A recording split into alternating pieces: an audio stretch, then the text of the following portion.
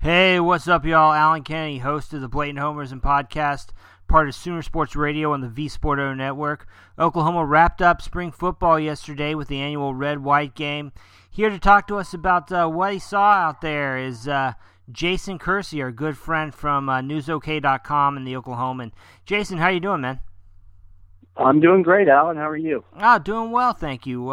Thanks for coming on. And I guess, first of all, just give us, if you have, I realize it's kind of a nebulous question, but, I wasn't there yesterday. I just watched it on TV. What was the mood like around Norman yesterday? Well, I think everybody was excited. I mean, it was a good crowd. I feel like it was a better crowd than was there last year.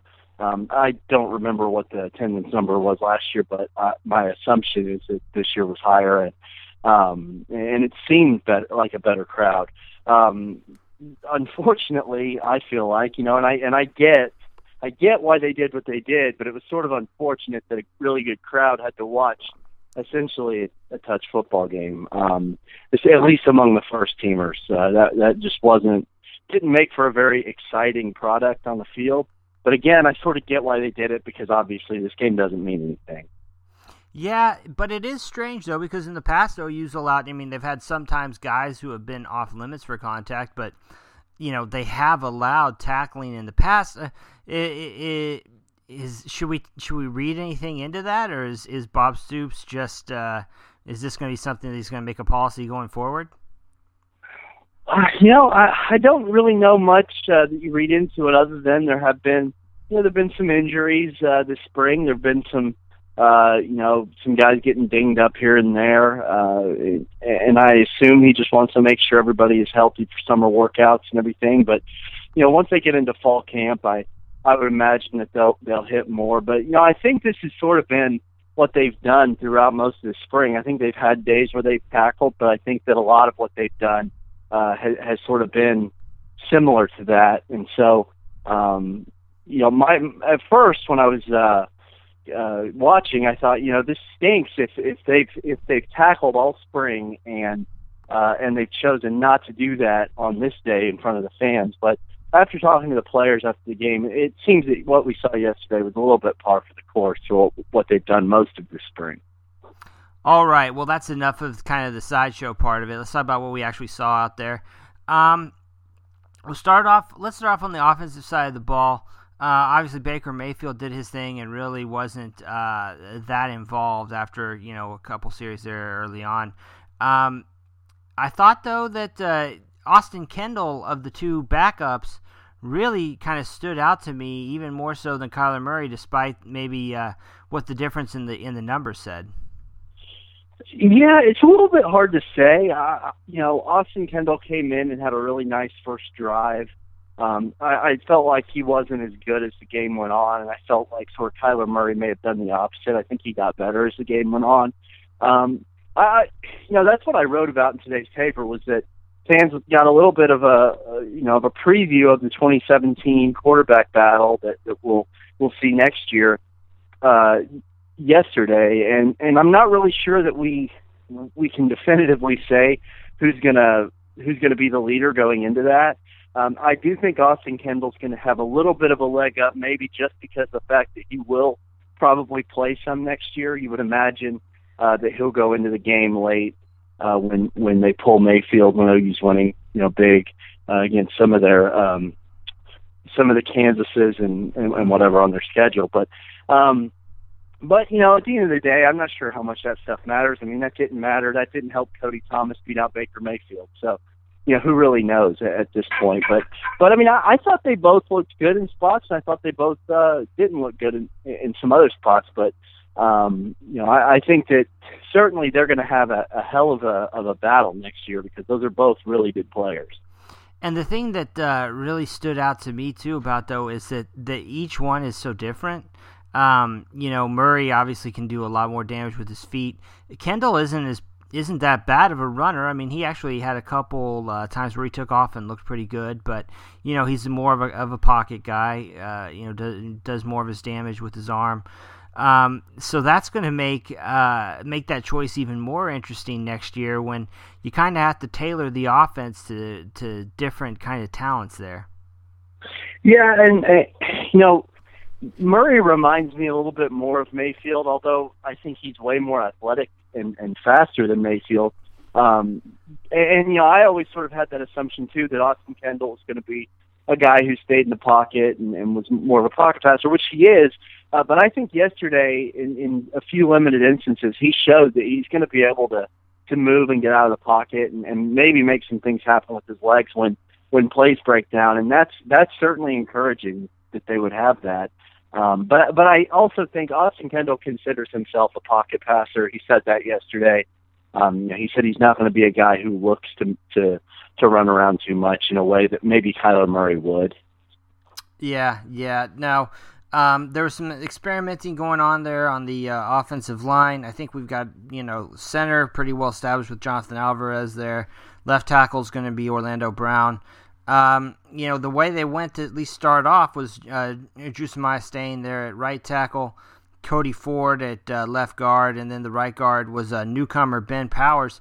That looked like a pretty solid unit to me out there. I thought that Powers was able to get out a couple times when they were pulling him, and he looked pretty good. All in all, I think you got to be pretty happy with the way the offensive line looked, given that it's a spring game and all the weird kind of stuff going on around that. Yeah, and my understanding of the way that things have kind of shaken out through the spring is that they've tried a bunch of different groups in there.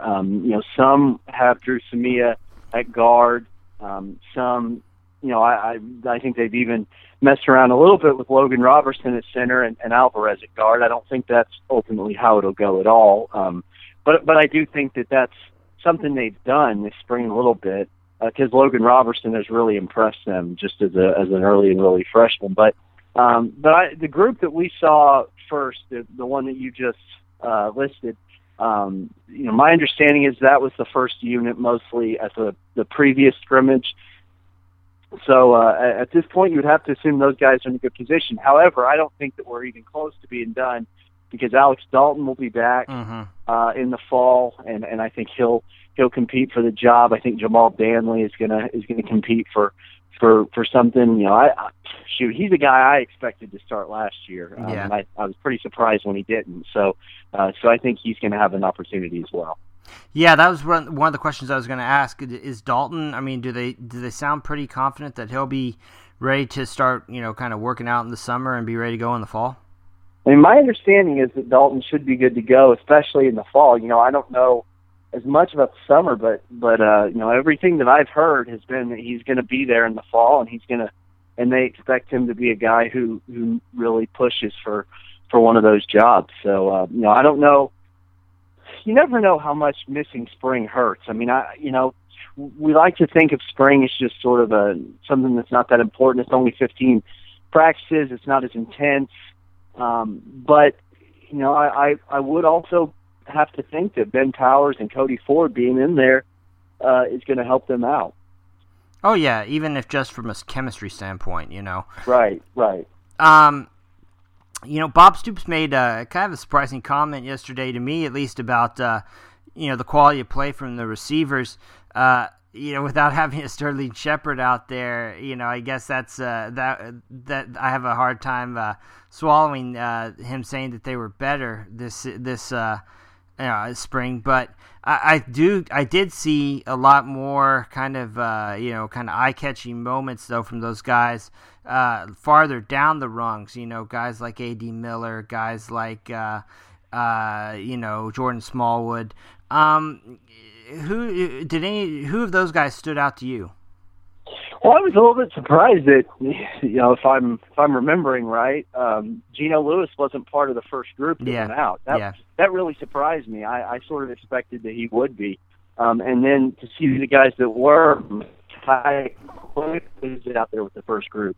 I'm sorry, I completely lost my train of thought. Jeffrey Mead was out there with the first group, and Jeffrey Mead's a guy that we've heard a lot about for the last couple of years. I think everyone has sort of expected him to take that step, and he didn't do it last year really. But I think this is the year for him where we're gonna need to see some sort of progress. And the fact that he was out there with the first group and Geno Lewis wasn't, I think is probably a pretty good sign for Jeffrey Mead. Do you think one thing that was kind of missing, or that I didn't really see, was a guy that was playing a lot there in the slot? I guess that could be Micaiah Quick. Is Lewis, is he built for that kind of role, or do you think he's more of an outside guy? I mean, I think he's built more as an outside guy from what I've seen and from what I've heard. I mean, he seems like more of an outside guy, but maybe that's maybe the fact that he wasn't with the first unit is a sign that things are as good as Bob says they are. I mean, you never know when they say things like that. I mean, but at the same time, I mean, that's a really good, experienced senior receiver who's played a lot of football, who was not part of the first unit. So maybe that's just a sign that they're going to be even deeper than we thought. Yeah. But I agree with you that A.D. Miller was very impressive. I've heard great things all spring about Dahu Green, so I think he's going to have a chance to be really good. I mean, this year, as crazy as it sounds, Sterling Shepard was great, but and we haven't even talked about D.D. Westbrook yet. And so, I mean, to me, there is a chance that this receiver unit could be better than it was last year, even without Sterling Shepard. Yeah, not having that go-to guy necessarily, but definitely being able to spread the ball around. I thought even Mark Andrews actually made some nice grabs in there in traffic. So lots to like there, about the receivers. Looking at the other side of the ball, it looks like OU's kind of – Mike Stoops always seems to be tinkering with what OU's doing schematically. And, the past couple years, he relied more on kind of a traditional 3-4, having Eric Stryker and Devontae Bond in there. Looks to me, though, like after yesterday, they'll be running something closer to kind of a nickel-based package there and taking one of the linebackers off the field and having Will Johnson on the field more. Yeah, and I think that's, I mean, they played a little bit more, I think, with the nickel last year once Will Johnson got in there, and he really did some good things last season. So that makes sense to me to get Will Johnson more involved. But it's not like they're going to have a shortage though of pass rushing outside linebackers. You have obviously Obo that did play pretty well yesterday, but Ricky DeBerry is a guy people I think are still excited about. And then you think about who's coming in the fall. You have Caleb Kelly and Mark Jackson. Both of whom could absolutely get on the field. So, I do think that they'll probably play more with the nickel with Will Johnson, but I also think you'll still see quite a bit of that too, that traditional 3-4, just because they're going to have so many guys that can do it. Yeah, and that'll be interesting. I wonder though who's going to be able to handle that kind of strong side linebacker position. Guy who can play a little bit better in space, a little bit more. That sounds to me more like a Caleb Kelly. So maybe that's where he kind of ends up fitting in. I thought again, it's a weird deal again because of the ground rules and everything, but I thought for the most part there was a lot to like about the defensive line. I thought Marquise Overton really kind of stood out. He might be a guy that, even though he's got two seasoned veterans ahead of him, he flashed some last year, and I think that he might be a guy that it plays an even bigger part on the defensive line coming up. Yeah, I really like Overton. He played he played pretty well last year in spurts, and I think that he's going to have a shot this year. And then the good thing about the defensive line yesterday is you obviously didn't have Charles Walker, who's going to be one of the best guys coming back on that unit, and you didn't have Devontae Lampkin, who I think is also a guy who is going to be able to maybe play a role next year. So they're going to be pretty deep up there next year. It's a really good Calvin Thibodeau really inherited a pretty nice group, I think, coming back next year. Yeah, he did. The one spot there that I do have a little bit of concern about is that defensive end position where they seem to have DJ Ward and Austin Roberts kind of rotating around. That's a position I wonder if they play around with maybe their alignment or something like that, so they can get maybe a guy like Neville Gallimore or Matt Diamond on the field at the same time. Yeah, I mean that makes sense. I think when you look at DJ Ward, he's one of the most interesting people coming back on the defense, in my opinion. And I sort of view him in the same way that I talked about Jeffrey Mead a moment ago. This to me feels like a make or break year for DJ Ward. If he doesn't finally start to sort of live up to the hype and the excitement that everyone had about him when he first showed up, when he first committed to OU, I feel like he's going to get passed over. And so he will be a real interesting guy to watch. I mean, I thought there was a chance he was going to get on the field more last year, and it just didn't happen like I thought it would. So DJ Ward is someone to watch, in my opinion. Yeah. Now, I know we covered the linebackers a little bit already, but did you have any thoughts on Tay Evans and Obo Okoronkwo?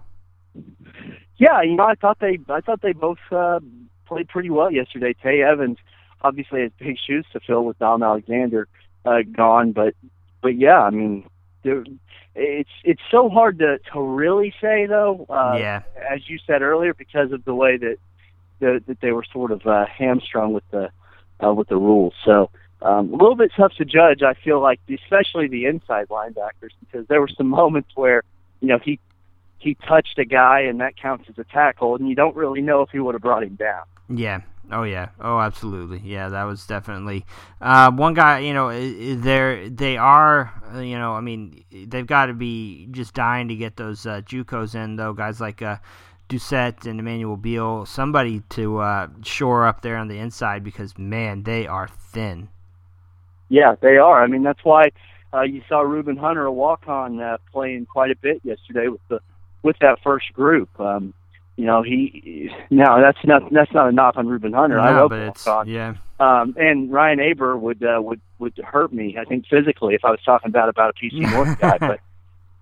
But that is sort of a sign that there is some concern there in those positions. I think it's the exact same way that we sort of viewed it a couple of years ago when you had Caleb Gastelum playing a lot at inside linebacker. You had Frank Shannon suspended, and they were pretty thin there, and it was, hey, that's a great story that Caleb Gastelum got a scholarship, that he got to play, but he's not the type of guy you would want in there. And I feel it's sort of the same way with Reuben Hunter.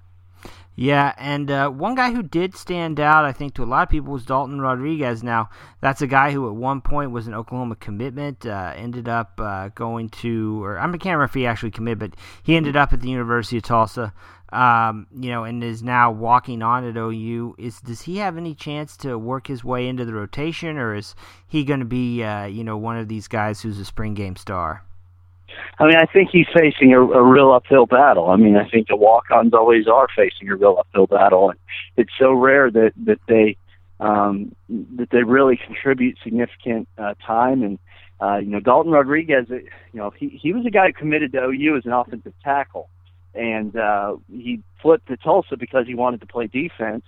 And then things didn't work out for him at Tulsa, and so now here he is at OU trying to sort of fight his way back into a contributing role. And I think, it's so tough. The spring game is a lot of fun, and it's football in the spring, so everybody's excited about it. But at the end of the day, a lot of the guys that are stars in the spring game, are not. I mean, I think, there's tons of examples of that. Marshall Musial, Trey McGuire twice, Daniel Brooks, who was the leading rusher for the third straight year. I think he was the leading rusher yesterday. He's got to own some kind of Oklahoma spring game career record or something, because he's been a guy that's everybody's been oohing and ahhing about for 3 or 4 years now in those games. Well, yeah, I mean, I actually thought that this week I might do a blog about and just put together a spring game Hall of Fame. And if I do that, Daniel Brooks will definitely be a member of this class. So, but yeah, I mean, so Dalton Rodriguez, coming back to him, I mean, it was a nice day for him yesterday, and I've heard good things about the way he played on the scout team last year. But let's not kid ourselves. That guy's got an uphill battle to actually get on the field during the season. Yeah, and then the last group that we're getting to here would be the secondary. There was obviously a lot of people wanted to see, I think, how that battle for the position that's being vacated by Zach Sanchez is going.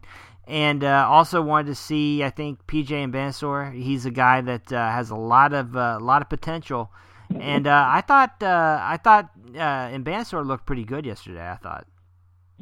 Yeah, I did too. I feel like the position is still going to be that Zach Sanchez. Gosh, I don't know why I just said that. Dakota Austin. Yeah. At least for the foreseeable future. I mean, I think he's the favorite, and I think he remains the favorite. But Bannister is definitely going to push him, and I think he's going to play a lot next year.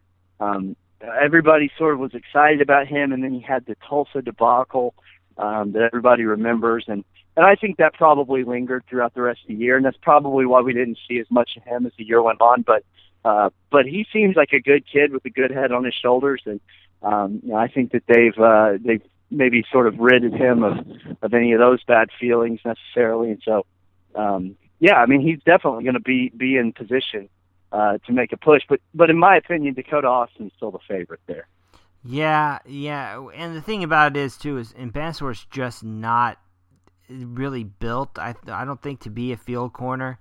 You need a guy who's a little bit quicker there, and that fits Austin, Sanchez. Those guys, it fits them a little bit better. It does open the door, I think, for Jordan Parker to potentially come in and play a lot. Yeah, and that's a guy who I think people are pretty excited about as well. That's a guy that's sort of easy to forget about, but absolutely, I think Jordan Parker's going to have a chance. And then maybe kind of finishing up, what kind of impression did you get from Bob Stoops and Joe Castiglione about their feelings about the satellite camp ruling? Were you there for any of that when they were talking about it? Yeah, I was. When the ruling came out on Friday, there was a really kind of silly ceremony, topping out ceremony at OU, where they put a tree and up, whatever.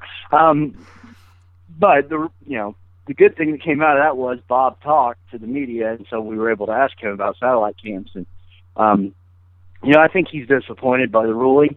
He's really saying all the right things. He's not coming out like really strong about it, but you can tell how he feels. He feels like it's a bad deal for the kids who may not get recognized otherwise. And the perfect example that he gave of that is Jonathan Alvarez, who's a guy who was not highly recruited. OU discovered him at one of these satellite camps and obviously offered him a scholarship, and now he's going to be a starter for the second straight year on the offensive line. So and yesterday we actually had a chance to talk to Jonathan Alvarez about it. Mm-hmm. And he said that he always felt like, being in a market where he's in the Dallas-Fort Worth market where there are a ton of great players coming out, it's easy for someone like him to get overlooked. And so the satellite camp was exactly what he needed to get recognized. And he said that, it's gonna impact his little brother who's sort of going through the same thing right now. And you also have to consider that a lot of these families, they can't afford to drive even from Dallas to Norman. That's hard for some people to do. And so, or from Dallas to wherever. Mm-hmm. So these satellite camps are important for some of these kids. And I think that I think everybody's around OU is a little bit disappointed by it, and I know a lot of kids are disappointed by it. Now, the thing that when I've written about this the last few days, the thing that a lot of fans from a certain conference are responding to me and saying is, the Big 12 voted against it. Yeah, they did, but OU didn't vote against it. Yeah.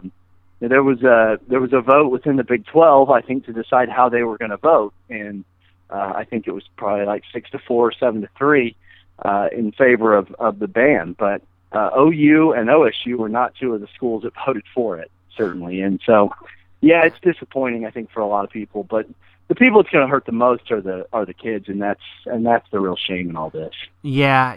Now I know that Joe Castiglione talked about that. Did you get any sense as to what schools might have actually? I mean, it makes sense to me that schools like Texas and even Baylor or TCU wouldn't want these camps, but why? There had to have been a couple other on their side on this, so. Why would I just? It doesn't make a lot of sense to me why they would vote against it unless it's just a pure resources issue. Yeah, I mean, I'm trying to think. he didn't really give an indication other than to say that obviously I think Texas would be one because they don't want people like OU and OSU coming to Houston and Dallas and doing things like that. TCU and Baylor for the same reasons.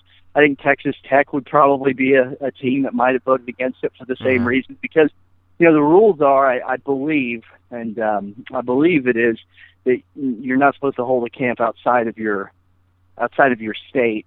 I think that's right. Outside of your state, or you can do it outside of your state, but it has to be within 50 miles of your campus or something. So Texas Tech obviously doesn't want people coming into Texas where they can hold camps. So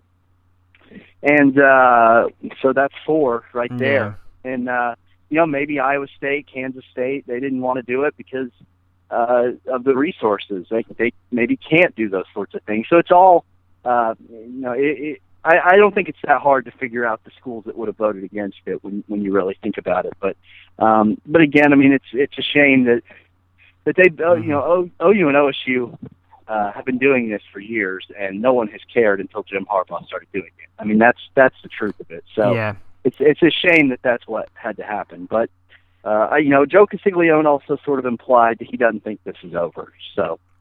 Well, it would make sense. I mean, the difference between what Harbaugh was doing, Harbaugh kind of, you can argue that, well, wherever Harbaugh goes, it's going to be a circus. But, I mean, Harbaugh certainly did a lot to, Carnival Barker out there. And, he had a bunch of them, too.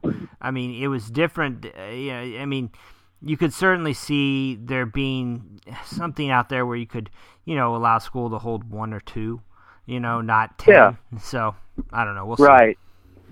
Right. And I mean, what OU and OSU were doing is different than what he was doing. I mean, OU and OSU weren't going to Florida. They were going to Texas, which is, they recruit there anyway. Yeah. They've always recruited there. So, I mean, I think there's a compromise in there somewhere where you don't just outright ban them, but you also maybe don't allow people to do what Harbaugh was doing. I think it was an overreaction. Yeah. Well, you know what? I really appreciate you coming on, Jason, on a Sunday to talk with us and everything, man. Thanks so much. What are you working on over there at newsok.com? Well, I'm going to work on trying to take a vacation. Yeah, I feel you. Not really sure exactly. I kind of got to reset and think about some projects I want to do over the next few weeks. So we'll see what comes up. I've had some stuff in the last couple weeks that I've been pretty excited about. Obviously, I don't know. You saw I did a project about the student assistant coaches. I was pretty happy with. Yeah. So those are the kinds of things I've been working on this off season. So we'll see what's coming. But yeah, hopefully a little bit of a break here. Well, yeah, obviously I hope you get a break, but yeah, last off season, man, that one piece you did on Lincoln Riley, where you went back to Muleshoe, where he's from, and that one was really, really good. So hopefully, more like that's coming down the pike, man. Yeah, we'll see. Got to sort of sit down and figure out and come up with some plans and see what I'm going to do. And also see, when my wife wants me to be off. There's that. Yeah, absolutely. Absolutely. Well, hey, man, thanks again. Really appreciate you coming on, as always, Jason. Yeah, no problem, Alan. Anytime. Thanks to our guest this week, Jason Kersey of newsok.com and the Oklahoman. And thank you all for joining us, too. For the Blade Numbers and Podcast, I'm Alan Kenny. Take it easy.